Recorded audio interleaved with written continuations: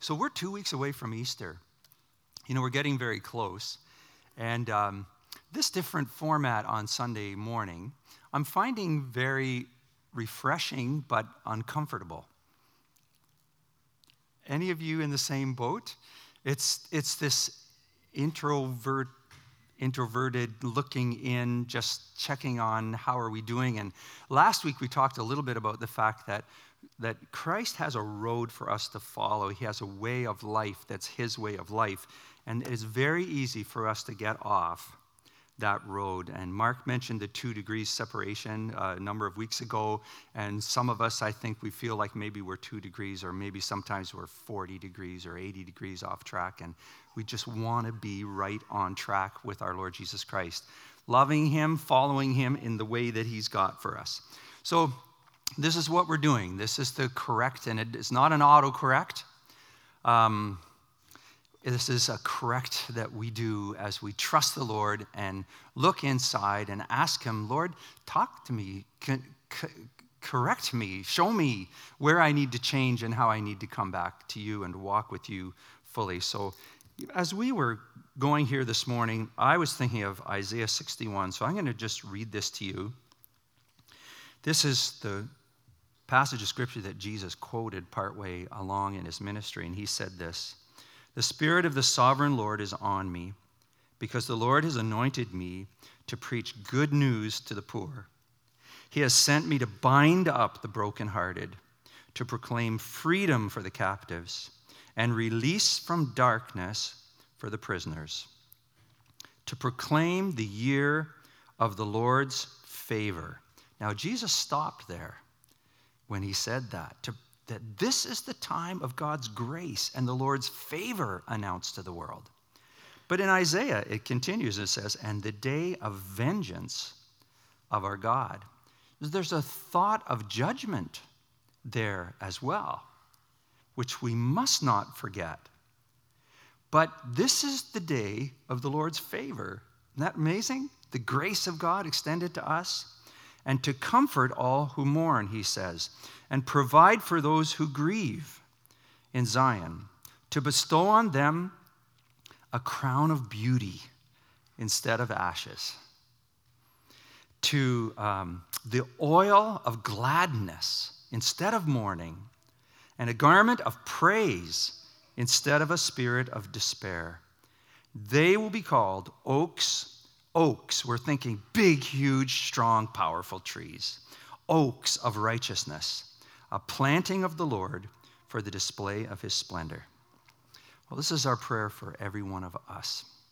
Lord, we ask as we come to look into your word today that you will do the healing that's needed in our lives. Lord, that for the difficulties we have gone through this week or this year or these last years, for the struggles, for the grief, Lord, we don't want to ignore those things. We bring them to you. We ask you, Lord, to do exactly what you said here, to bestow on us a crown of beauty instead of ashes in this broken world, to grant us the oil of gladness instead of mourning, instead of a spirit of despair, a garment of praise. Lord, that we will be oaks of righteousness, a planting of the Lord God Almighty for the display of your splendor in our world. Lord, I think today, this weekend, is the anniversary of that Humboldt bus crash. We know that the good news of Jesus was declared really boldly and strongly at that time. We pray for your ongoing help and comfort for all who've been going through their great loss over this last year. We acknowledge again, Lord, that this weekend is 25 years since the genocide in Rwanda, where so many people lost their lives in 100 days, and the grieving that was done there. And yet for many, the turning to you, Almighty God. We pray for your comfort for these dear people. And we pray for all of us here, Lord, with our own grievings and losses. We pray for our First Nations people, the Indigenous people in Canada here, that in the many losses that they feel, Lord, that they will sense your comfort and your help. And we thank you so much for the many who are followers of Jesus Christ and want to honor you and serve you in all their ways. So, Lord, here we are. We ask you to guide us as we look into your word today. Speak to us through the mystery of your Holy Spirit, we pray. And I ask if there's someone here today who does not know you, that this will be the morning when they trust in you and come to find your gift of eternal life. I pray this in Jesus' name. Amen.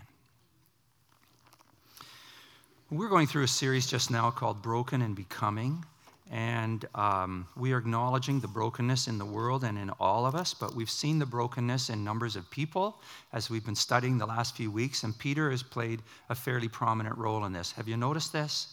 Peter, the guy who always shoots his mouth off, who talks before he thinks, who just removes his foot from his mouth to put the other foot in his mouth. He's a lovely guy. We can all somehow relate to him, I think. I certainly can. So this week, it's not Peter. It's actually two of his good buds. It's those other two of the top three, James and John. So we're going to read this in just a minute.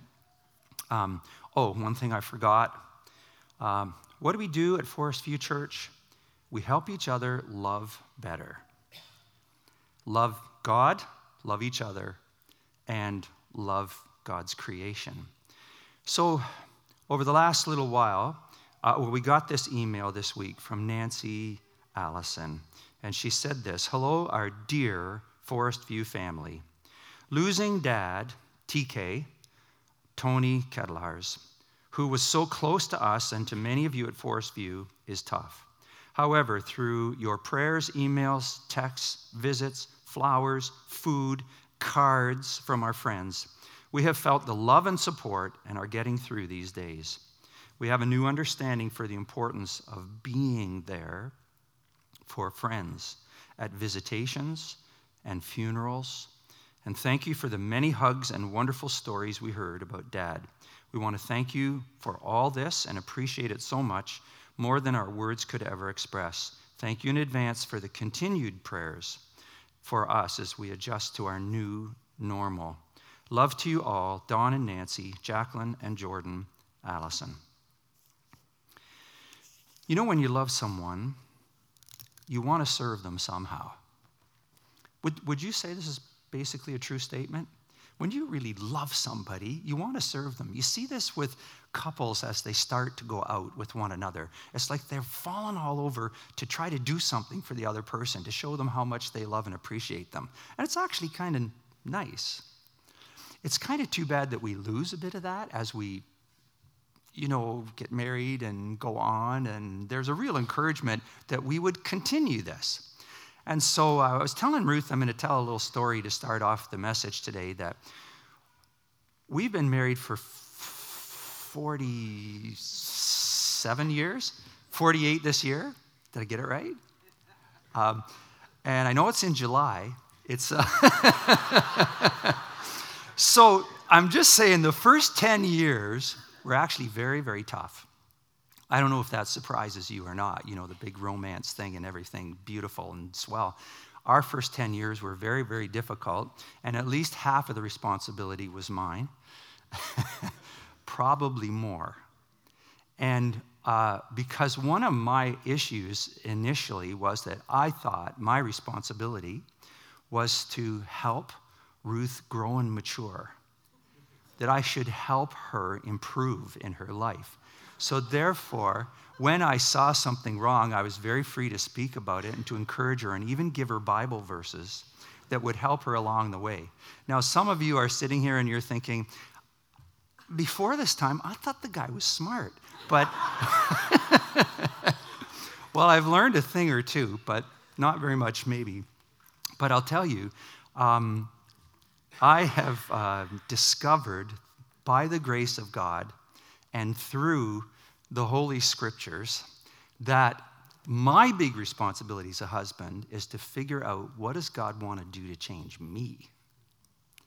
and to help me to be a better husband and a better lover and a better father and a better all of that stuff. And let the Lord deal with Ruth. And so you have every right to ask me about those first 10 years and say, so the idea of trying to change your spouse, you could ask the Dr. Phil question. So how is that working for you?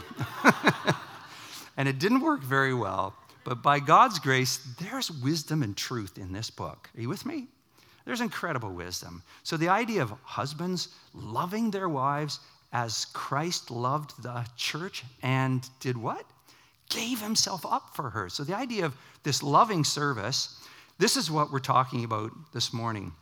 Jesus, it's really interesting in our passage, and we're going to look at this right away. So I'm confessing to you some of my brokenness. Are you with me on this? Is it okay for me to say that?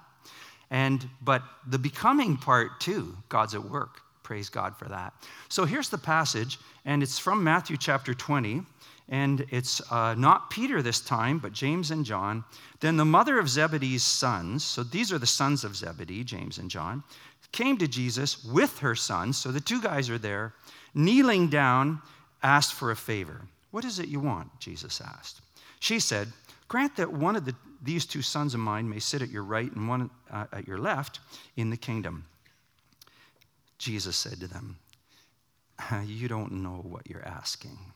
Can you drink the cup I'm going to drink? And he's referring to the cup of suffering, that he's already told them about the fact that he's going to the cross and he's going to die and so on, and they're still fighting this idea. We just want to sit with you in your big kingdom thing. Can you drink the cup I'm going to drink? Oh, we can, they answered. Sure, yeah, oh, yeah. Jesus said to them, you will indeed drink from my cup. You know what happened to John, James and John? John lived and served, but he ended up as an exile on the island of Patmos. And James, do you know what happened to James? He was one of the early martyrs. He was just slaughtered. When Herod saw that this was really going to work for him, he just killed him. And so they did taste from that cup. They drank from that cup. But to sit at my right or left is not for me to grant. These places belong to those for whom they've been prepared by my Father. So when the 10 heard about this, they were does it say indignant up there? It says this in my Bible too. Why would they be indignant? I'm actually looking for an answer, so somebody might shout something out here. Why would they be indignant? They're arrogant. Okay. Arrogant? Maybe they're arrogant? Yes?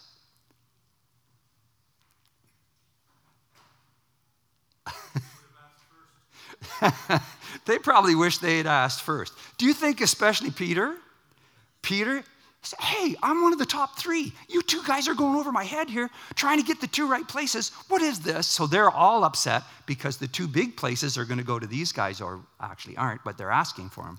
So they're really indignant, just like the rest of us, right? Jesus called them together and said, you know that the rulers of the Gentiles lord it over them, and their high officials exercise authority over them. And there's a very strong negative here in the Greek. The not is the first word in the sentence. Not so with you. It's strong enough that you can actually say, Jesus would be saying, never. I don't want to see any of this ever among you, my people. This is not how we work in my family. Not so with you. Instead, whoever wants to become great among you must be your servant, and whoever wants to be first must be your slave, just as the Son of Man did not come to be served, but to serve, and to give his life as a ransom for many. Well, thank the Lord for this passage of Scripture. It's beautiful. The big idea here is that God calls us to serve him by serving others.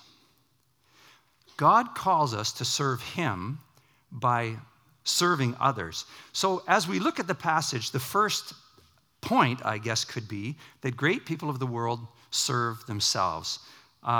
They see leadership as greatness and power and authority and dominance and ruling and force. And what they would do is they would think of leadership as a triangle. If you think of a triangle, and the boss, the leader, is at the top, and everybody underneath the boss is there to serve the leader and the purposes of the leader. So these are all my servants. That triangle is a nice picture of this. So all of us have sort of been under this kind of thing from time to time. Sometimes, very unfortunately, homes that call themselves Christians have sort of leaned in this direction, where the man says, I'm the boss here. I am the head of this house, so I am the boss, and what I say goes.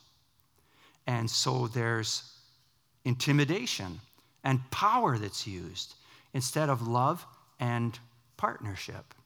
We've seen this sometimes with wives in the opposite, where there's, instead of a partnership, there's a very dominant, domineering woman. We've seen it in churches with leaders of churches. And maybe you've seen it as, in your workplace, where your boss gets all his tips from the book, How to Win Through Intimidation. Same kind of idea. Jesus has a different idea here. So he says that great people of God serve others. And his point here is that we must be in contrast to the world. This is a strong contrastive in the text here, that there must be a surprising difference between the way we lead and the way other people lead. And the strong contrastive is that it is not just a different view of leadership, it's the opposite view of leadership. So that if you were to take the triangle then, okay, it would not be like so, it would be flipped upside down. So here's your triangle like this. And the leader is the person who sees him or herself at the bottom and says, everybody who is in my charge here, I'm responsible for empowering them, in including them in decisions, in helping them to be all that they can possibly be, to serve them, to bear their hurts, and to empower them to be the best they can be. Now, I want to add something here, because a couple of weeks ago, Elizabeth helped us really think about the fact that we are not the Savior. Do you remember that? So sometimes this incredibly heavy feeling that we get, that I'm responsible for everybody, it's such a heavy thing. We're not the Savior, but we do have an influence in order to help other people become better than they can become. It's a very high calling and a lovely calling. Maybe you've heard the story of the mayor of Philadelphia. Have you heard this story before? Don't see any heads nodding. I'm going to tell you anyway. The mayor of Philadelphia was on his way home from work and with his wife, and they're driving the car. They pull in for gas, and the gas station guy comes out, and he looks right past the mayor, and he says, Sue, is that you? And she looks back and says, Joe, is that you? So she gets out of the car, and while the guy's pumping gas, the mayor's sitting in the car, and they're having this talk back there. They pay the bill. She jumps in the car, and they head for home. And the mayor looks at his wife and says, honey, who's Joe? She said, well, we went to high school together, and he was a friend. Well, actually, we kind of dated for a while. And, actually in grade 12, we said, well, do you think we'd ever get married? So we kind of talked about that, but obviously we didn't. And the mayor's looking at his wife, and he gets this smirk on his face, and he says, now, honey, just think about it. If you had married Joe, you would have been the wife of a gas station guy, not the wife of the mayor of Philadelphia. And she looked at him and she said, oh, no, honey. If I had married Joe, Joe would have been the mayor of Philadelphia. Now, a couple of things, okay?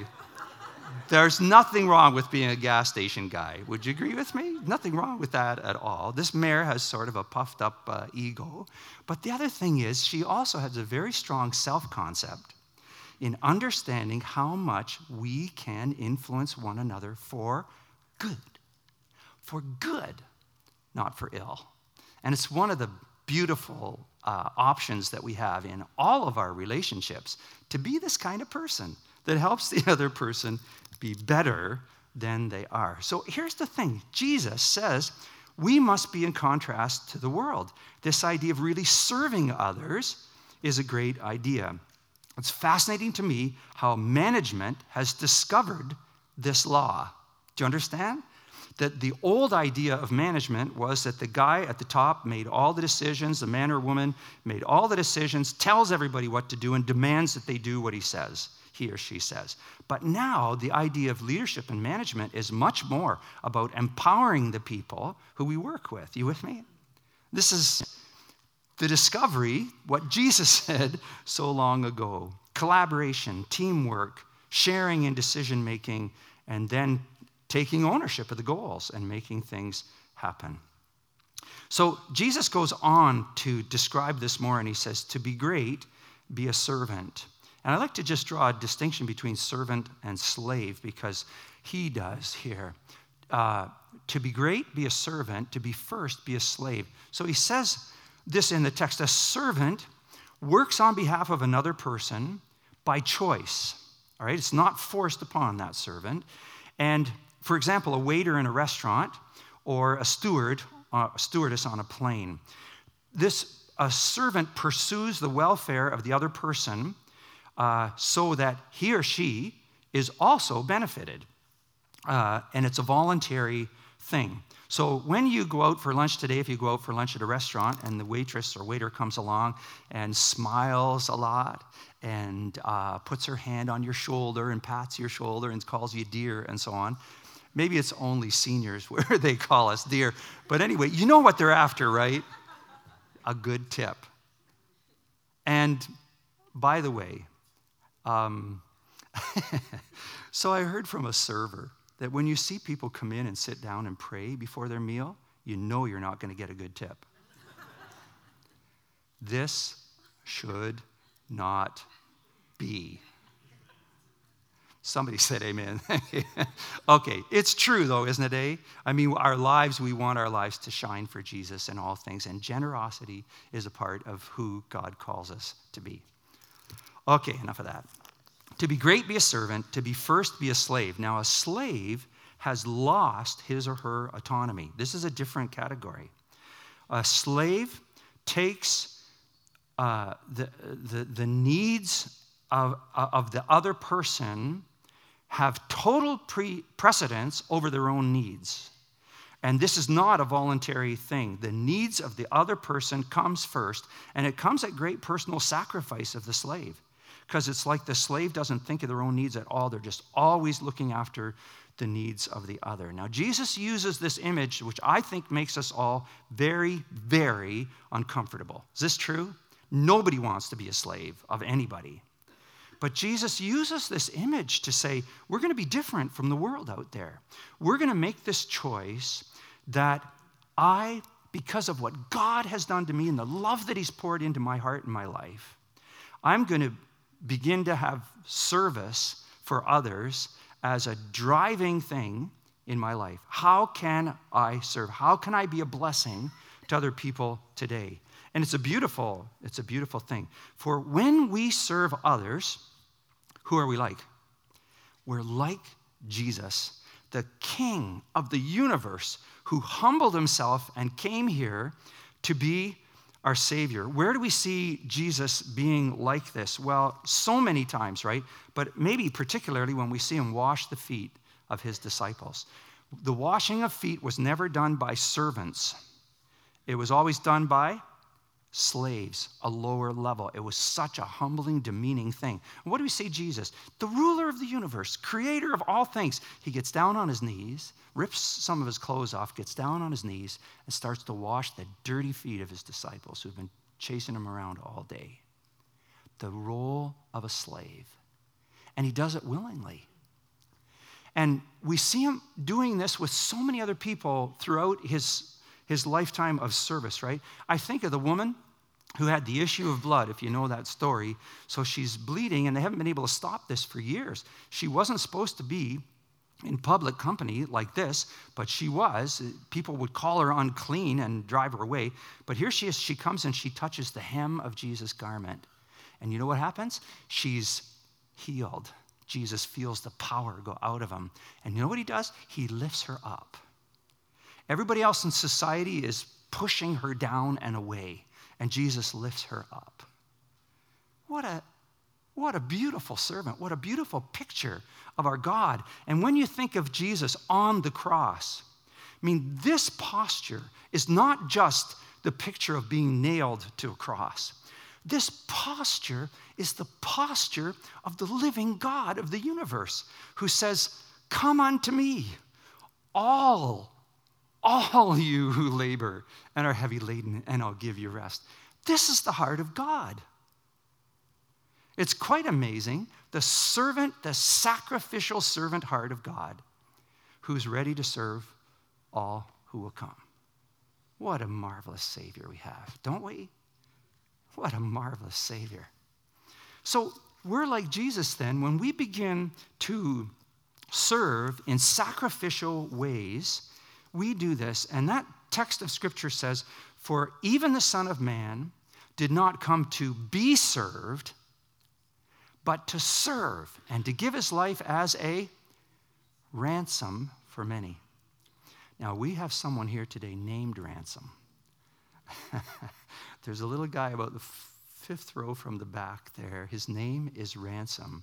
And the point is, yeah, there he is. His dad's just holding him up. Thank you. And the idea of the name was that a ransom is a price that's paid to redeem or free someone who's caught, say, in slavery. Did you know that this week there was a tourist who was captured over in Africa, and they're demanding a ransom? Ransom is a payment that's made to set somebody free, somebody of value.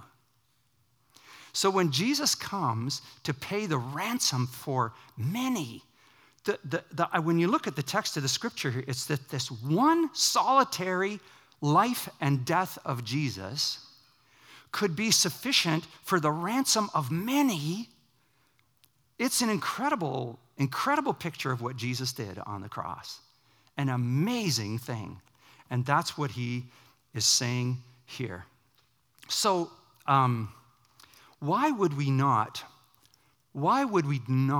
do this? What could stop us from serving? Well, a couple of things. One real fast is time. I don't have the time for this kind of stuff. I'm so busy with everything else, I don't have the time. This is not meant to be something that we add to the events of the day. This is meant to be something that permeates everything we already do and changes our attitude in all of the stuff that we already do. Does that make sense? We don't have to make extra time to do this. We just need to ask the Lord to help us to do this in all of the stuff that we already do. Our service in our home, our service at work, et cetera, et cetera. The other thing is probably fear, where we say, you know what, if I start to serve this way, I'm going to get trampled on. I'm going to get stepped on. People are going to take advantage of me. If I humble myself and go so low, I'm just going to get stepped on. Now, I don't know what you'd say to that, but I would say, sure, it's possible. Jesus was, wasn't he? And that's part of the price that we pay in humbling ourselves to serve others. Now, I have to throw in a caveat here really quickly, and that is that if you are in a dangerous relationship, you need help. And sometimes people stay in a dangerous relationship too long saying, oh, I'm just going to serve and serve and serve and serve and humble. If you're in a dangerous relationship, you need help. You should call the church. You should ask for intervention of some sort or other, because the Lord wants to help you with that too. Hope that's okay for me to say. So, what's the application then? And this is where we need to wind down. Application, I've got a few here. If you're a single person, think of your friendships. How can you serve the needs of somebody else that you work with or live with or whatever it happens to be? How can you at college or university or at work or in your family meet the needs of other people and be like Jesus in that situation? If you're married, Men, do you want to know how to be a better husband? Try to outserve your wife. You think that'd work? Is there anybody here who'd like to say, nah, it's never going to work? It's not a bad idea for us to have that servant heart in a sacrificial way. Actually, it's not bad for a wife to try that towards her husband as well. For children, young people, for those who are still living with their parents, what would happen if you took this attitude of saying, how can I serve? How can I help? Instead of, what can you do for me? Doesn't that sort of radically change some of the stuff that we do? I know it's already happening in many homes. May it continue. When we love and serve one another like this, it's like oil in the gears of the relationships. It just makes everything go more smoothly.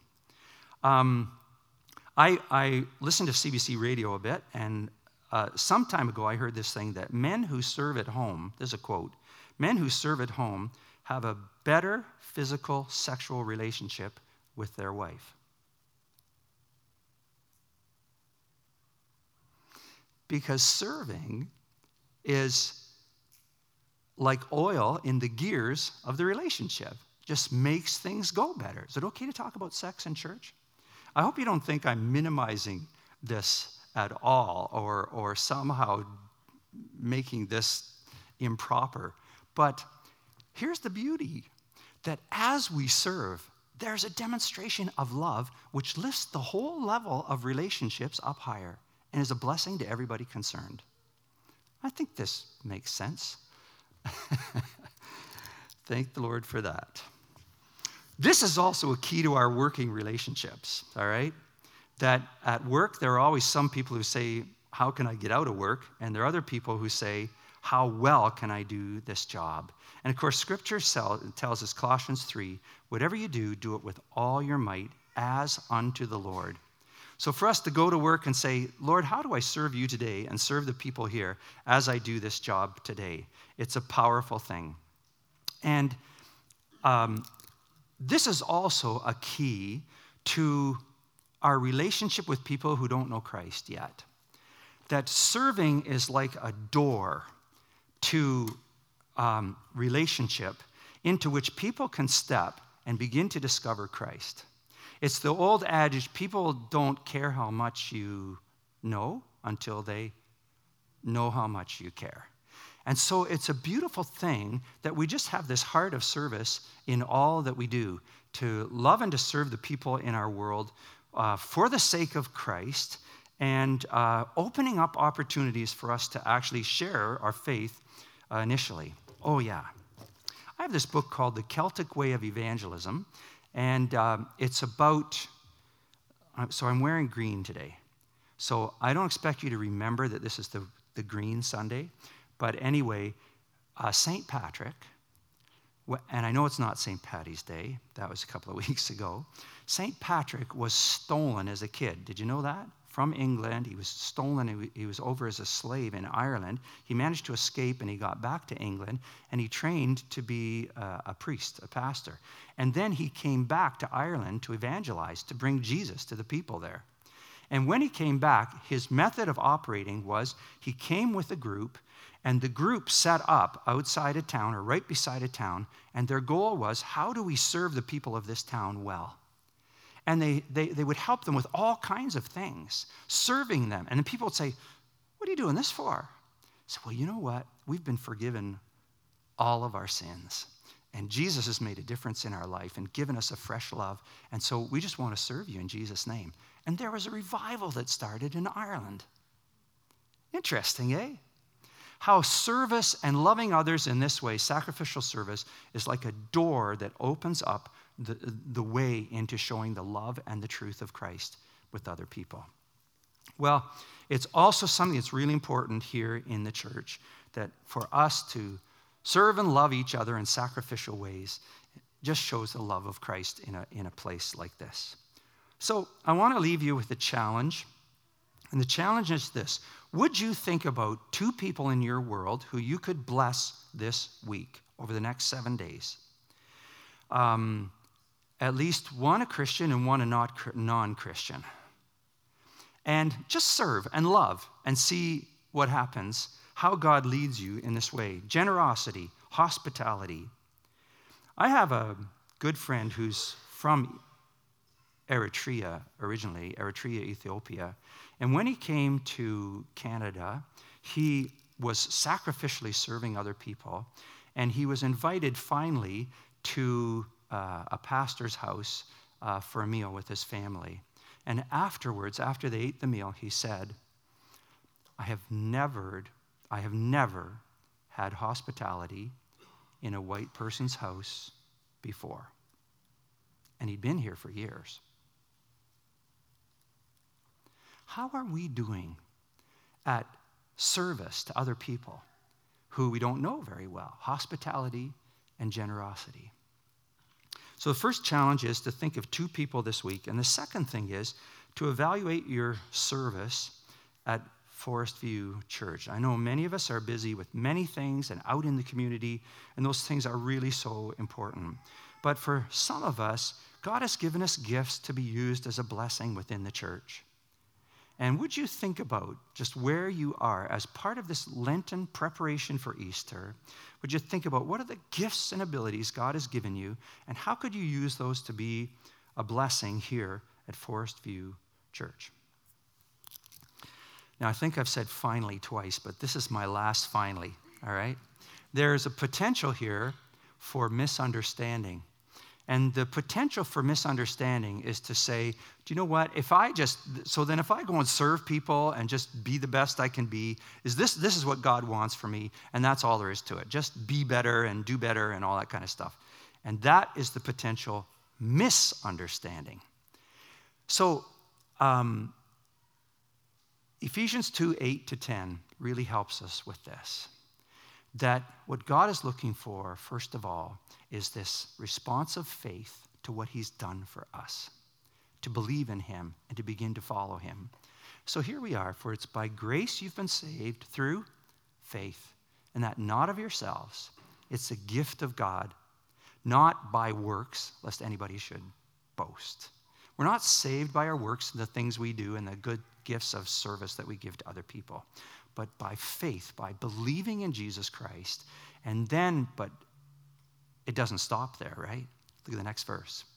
For we are God's handiwork, God's workmanship, created in Christ Jesus to do good works, which God has prepared in advance for us to do.